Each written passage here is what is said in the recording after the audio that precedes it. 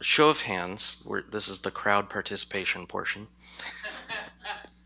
Show of hands, how many people in the room, raise your hand if you have heard about what is going on in the nation of Egypt right now. Okay, now, by that was like 2/3. That's pretty good. How many of you know that in the nation of Egypt there has been a military coup? Raise your hand again. Military coup? Okay, that's about the same number of people. How many of you know that there are protests going on in the street? Okay, how many of you know that there are Christians who are being killed and churches burned? Raise your hands. Okay, that's about the same number, but it dwindled each time. I think as a Christian, we should be aware of current events. I don't think we should live by them. I don't think our hope should rise and fall with the shakings, if you will. A lot of people who believe in premillennial theology, that is, the church will go through a great tribulation before Christ returns, and then after Christ returns, there will be a literal 1,000-year reign of peace and glory on the earth. And then after that, the final consummation of all things will take place. I don't believe in that particular interpretation of what the Bible says about the end of the age. But if you do, sometimes you tend to interpret Jesus' words, talking about shakings, wars, rumors of wars. You interpret when those things happen in cultural events or current events as signs of the times. And you interpret them to mean that the Lord is near. Now, I don't think that's accurate. I believe that God is faithful and that his plan of redemption is succeeding and will succeed. Jesus said the kingdom of God is like a mustard seed. It's the smallest of all the seeds, but when it's grown up, when it's matured, it has become the largest of all the plants in the garden and is like a tree, which the birds of the air can come and nest in. And the birds of the air is a prophetic picture in the prophets of the nations of the earth. And so the kingdom of God is a thing on the earth. It's a force on the earth. It's a place in the spiritual realm where nations all across the earth will take rest in the kingdom of God. So I don't, if whatever your eschatological opinion about the end of the age becomes, whatever you land on, you have to reconcile Jesus' opinions of what the kingdom of God is. That being said, I wanted to just read portions of an article that I found this week, and I thought, I wasn't going to do this, and then the Lord just kind of overruled me. I had thought about doing this, and then I decided, it's not that important, or rather it's, I could just send out an email. But then through a few events last night, it was just confirmed to me multiple times that I should share this. So I'm going to read a little bit about what is specifically happening. For those of you who are not aware, our brothers and sisters in Egypt are having a very difficult time. And this is an article from a newspaper called the Daily Beast. Now, it's not about... Now, just to be sure, that newspaper is not a religious newspaper. It's not even, it doesn't have any eschatological opinion. It's an article from Newsweek. And I think what the name of the newspaper is, it's talking about either the government or the the rat race, as in, there's just all this stuff that comes at us, and so this is like the daily rag. So this is an article by Kristen Powers. The title is The Muslim Brotherhood's War on Coptic Christians. The subtitle, Brutal Murders, Looting, and Burning, Facebook Rumors. Egypt's Islamicist Party is leading a campaign of deadly lies against the country's Christian minority as the world watches. Kirsten Powers.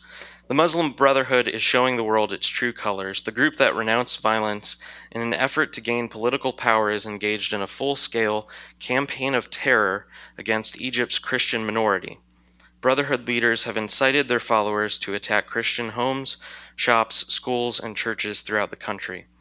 Samuel Tadros, an Egyptian scholar with the Hudson Institute, told me these attacks are the worst violence against the Coptic Church since the 14th century. The news coming out of Egypt is staggering. USA Today reports that 40 churches have been looted and torched, while 23 others have been attacked and heavily damaged in 1 week. So I want you to get your mind around that, okay? This building is probably the cheapest church building that I can imagine. Now, I don't say that to badmouth this building. It's just, if you look at the walls, they're panel, they're wood, and they're plastic stained glass. Okay, that is, I long for the day when the Lord will grace us with non-offensive stained glass.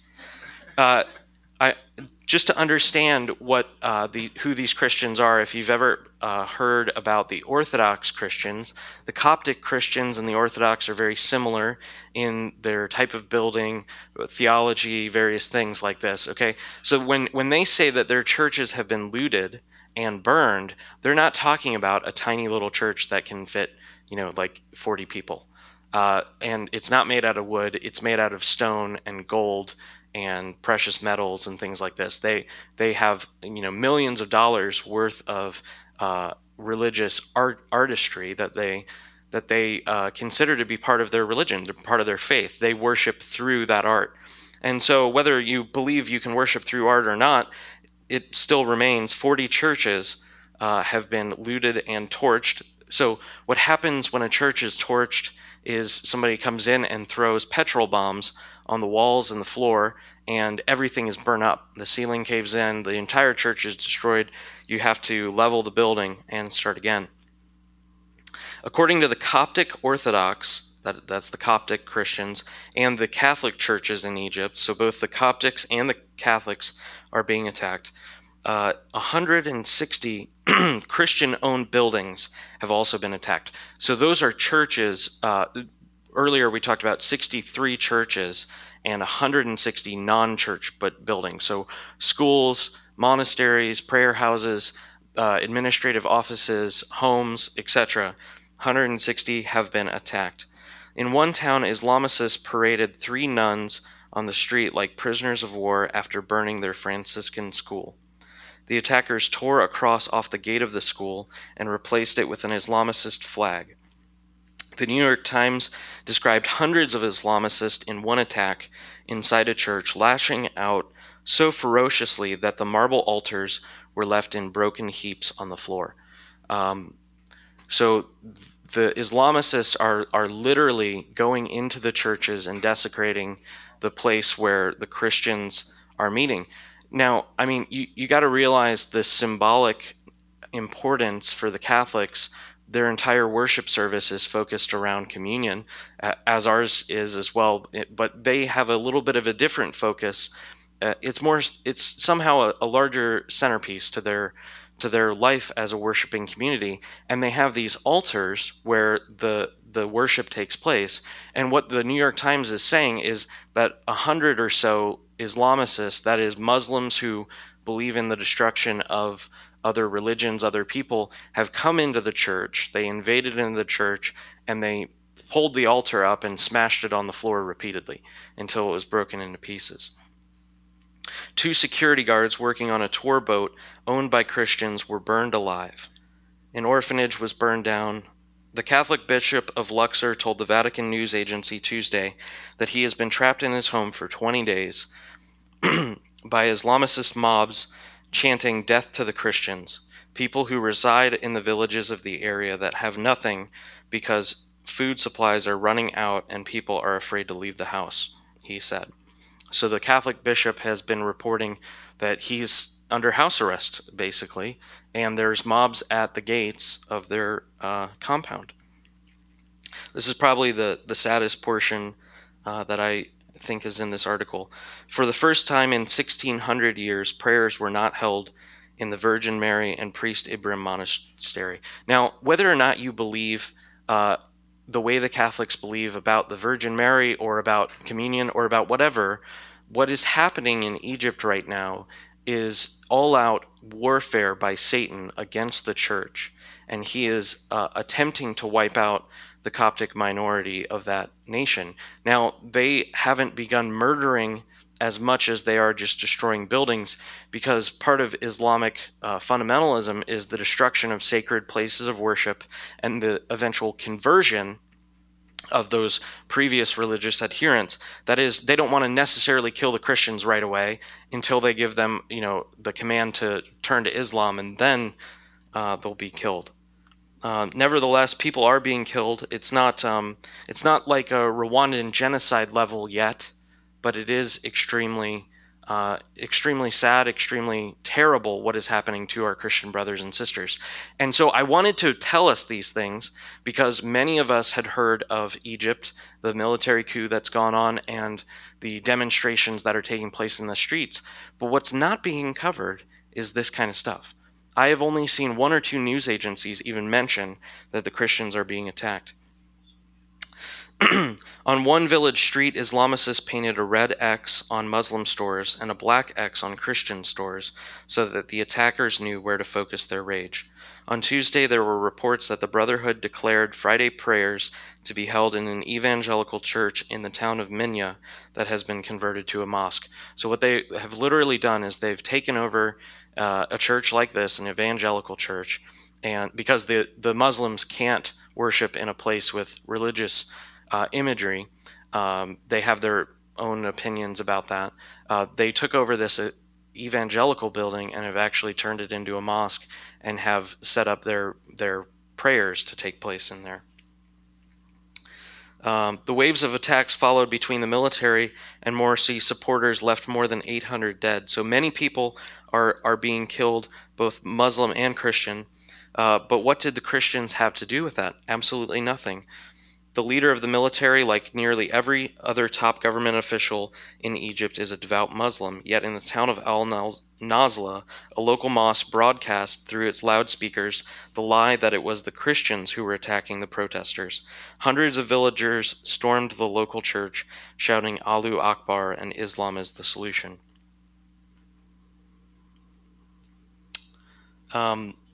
Even before the mass church bombings and firings, 16 Egyptian human rights organizations issued a statement saying that they strongly condemn rhetoric employed by the leaders of the Muslim Brotherhood and their allies, which includes clear incitement to violence and religious hatred in order to achieve political gains. And so I thought it important for us to remember the Coptic brothers and sisters that are dying right now in Egypt, and to ask the Lord to give them mercy and strength in the midst of their sufferings. And I also think that we as a church, hopefully by the end of this message, we'll actually pray for a few minutes. But I think that it would be a good thing for us to pray throughout the next few weeks until this relents. And to ready ourselves for this type of thing to take place within our lifetime. I believe very strongly that things in this culture, I'm not a doom and gloom scenario kind of guy, but just last week the Supreme Court decided that it was illegal for a private business owner who refused to take photographs of two homosexual men getting married.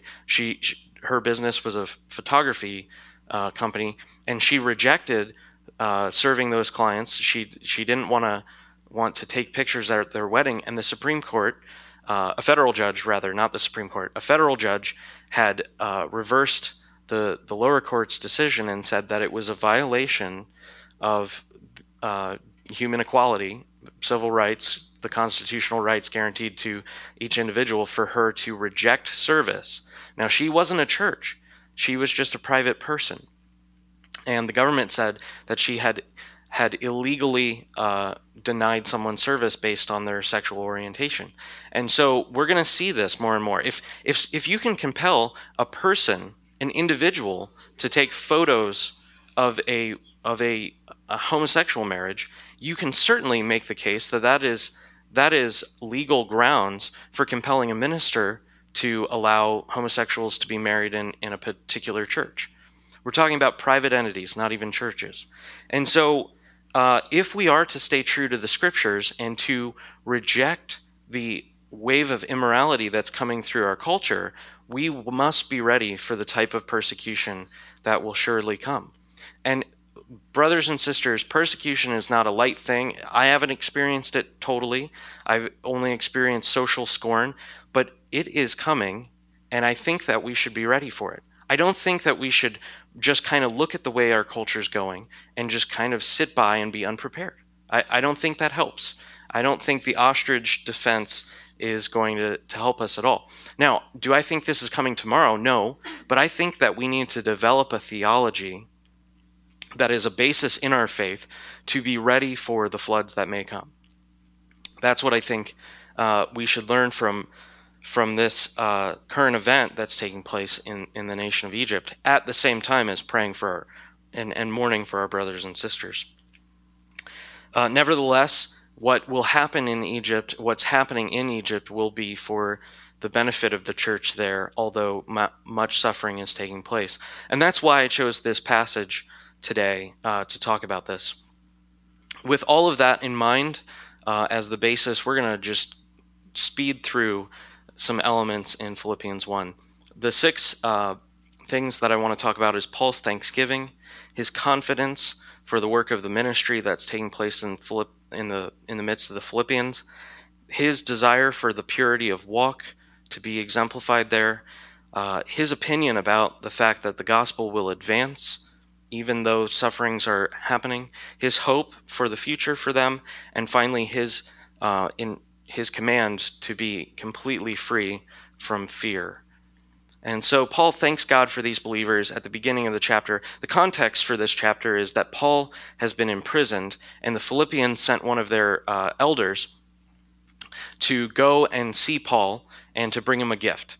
And that gift was going to sustain Paul while he was in house arrest in Rome. And so Paul sends back a letter, and he thanks them, and he says that I have been praying for you and thanking God for you. And he says, not only have they received the gospel, but the Philippians themselves have been partakers in the gospel.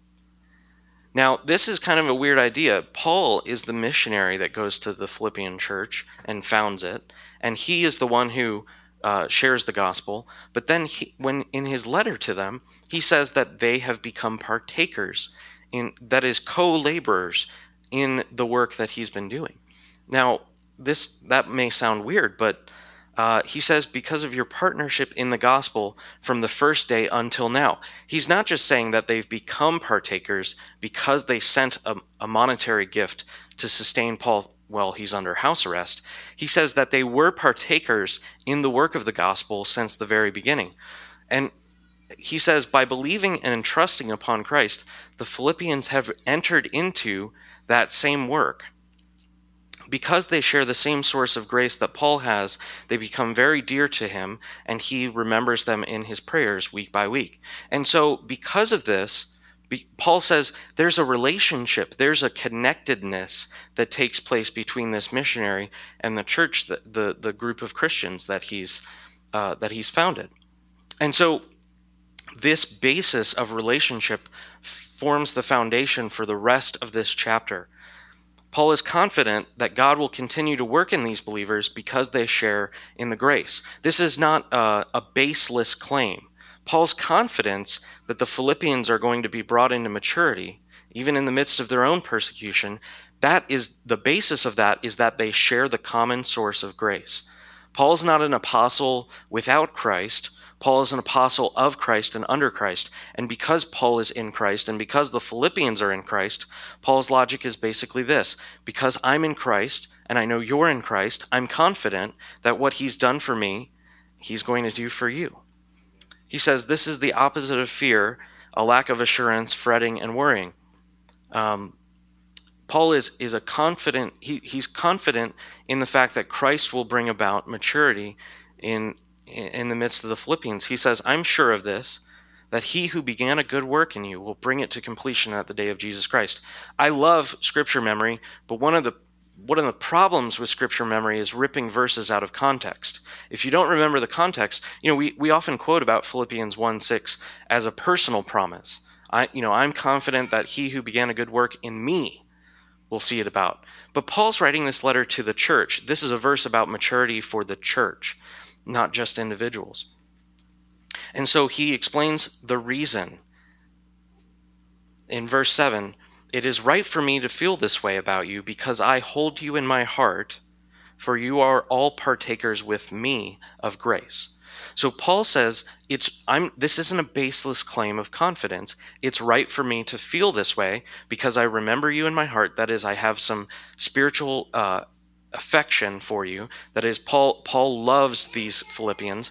And not only do I love the Philippians, it's also right for me to feel this way because they're partakers in the same grace. And that grace is the source of Paul's confidence. He's not relying upon his own missionary success or apostolic effectiveness.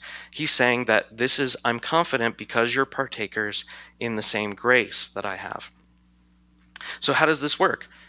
Paul basically reasons that throughout his own life, time and time again, he has seen God break in at moments of peril, moments of weakness, moments where Paul could no longer continue the ministry in his own accord. His resources had run out, he was personally burned out, he was shipwrecked, bitten by a snake, etc. But Paul has seen God time and again break into the situation and restore, rebuild, renew, invigorate. And so Paul's reasoning is this: because I follow Christ, because I'm in Christ, and you are also in Christ, I'm confident that he's going to bring you to maturity. Paul has seen the testimony of God in his life, and he's confident it will be the testimony of the Philippians. So Paul, in this manner, because he knows that their destination is maturity, tells them this. He doesn't leave them ignorant. He says, I desire that the Philippians would abound in love and grow in the faith. And his prayer is that their relationships would exhibit forgiveness and charity, meekness and honor. Now, the reason I say forgiveness and charity, meekness and honor, when we talk about love, it just becomes this kind of marshmallowy idea that, I love you and you love me. What did Larry say earlier? I am you and you are me and we are all together. That's the theology of the Beatles, right? And transcendental meditation and all of the weird stuff that took place back in those days. But love in the church is not just acceptance of you, acceptance of me. We can both hate each other, but we're okay. We shake hands at church, etc. Love is getting past the problems that exist. Love is working out difficulties. Love is forgiveness over time in relationship. You can't love someone. I said this last week. You don't walk up to a stranger and declare, I love you. Obviously we love all people, but you don't declare to someone that you don't have a relationship with, I love you. How can you say that? How do you know that to be true? What's the proof of your love? Paul's saying, I want you to live in love. He says, it's my prayer that your love, the church's love, may abound more and more with knowledge and discernment, and that you would approve what is excellent. What does it mean to approve what is excellent? Paul is saying that I desire for the lifestyle of the Philippians, their confidence in God, their satisfaction in Christ, that their walk would approve the things that are excellent. Well, what does that mean? It means that their lifestyle decisions, what the Philippians choose to do with their time, money, resources, etc., personal energy, economic power, etc., that those lifestyle decisions would demonstrate, they would be a testimony of the sufficiency of Christ. That's what it means to approve of the things that are excellent. He says that the Philippians, his desire is that their wisdom and discernment that God will give them will inform their way of life so that they'll have a steady, faithful, dependable walk, and that in that walk they will serve as a living testimony in their culture to the satisfaction that comes from faith in God. And so Paul is in the midst of this turmoil, and this is kind of like the preamble to the letter. He's saying, I want your love to abound. I want you to demonstrate and prove the things that are excellent. And I pray and I'm confident that God will bring about maturity in the church in Philippi. But he says that I don't want them, the reason this letter is being written is he doesn't want them to be unnecessarily concerned. And moreover than that, he doesn't want them to become pessimistic nor to believe the lie of the devil about the outcome of Paul's imprisonment. When you think about it, we talked about this the other day when we were talking about going away and resting with the Lord, that the disciples at that time had just found out that John the Baptist had been killed. And we imagined what it would be like to hear that one of our spiritual fathers had been killed or martyred. It's the same idea here. These Philippians are concerned because their apostle has been taken out of the game.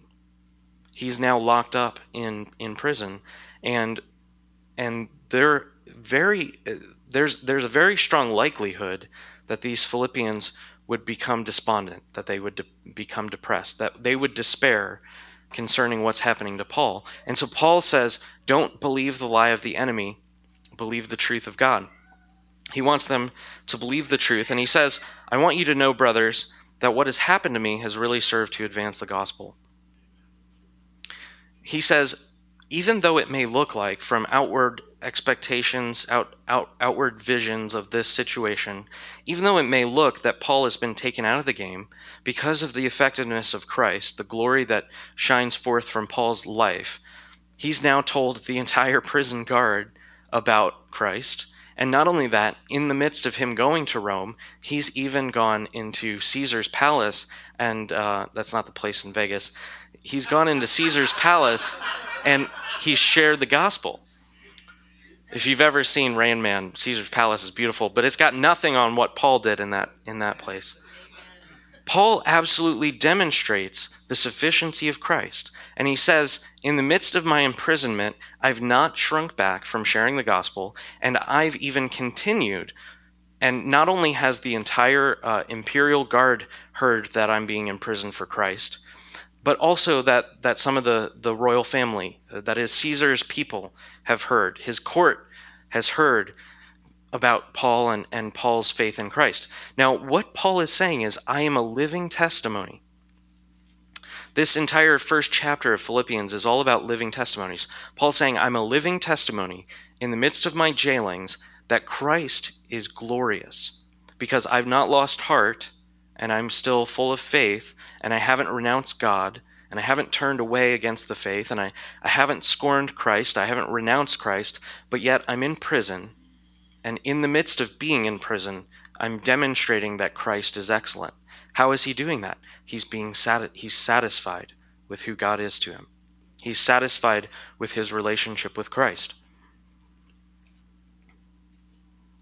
Not only that, in verse 14 he says, and most of the brothers have become more confident in the Lord by my imprisonment, and are much more bold to speak the word without fear.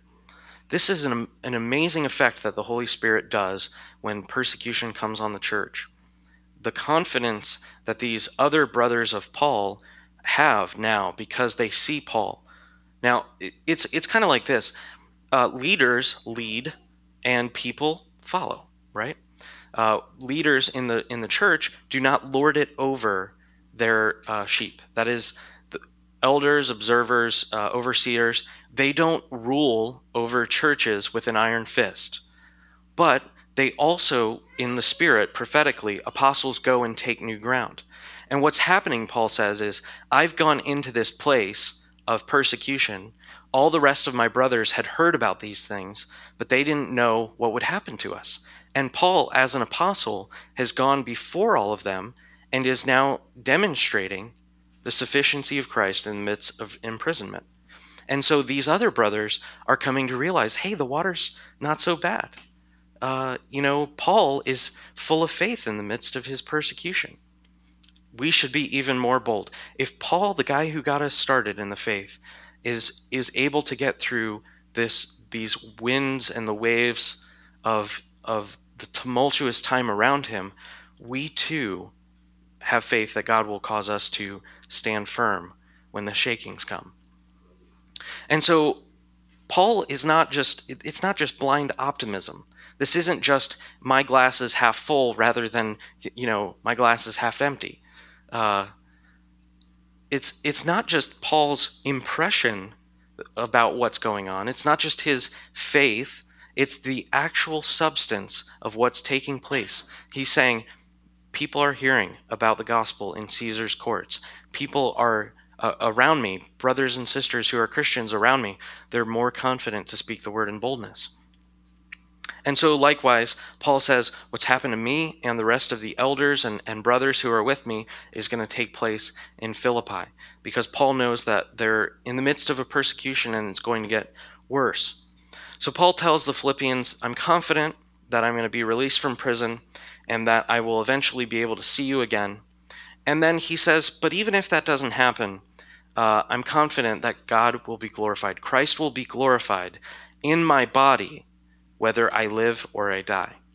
That somehow through Paul's body, his physical body, whether it's the outward actions that he takes as an apostle or whether it's the faithful, authentic witness of martyrdom, he's confident that Christ is going to be glorified.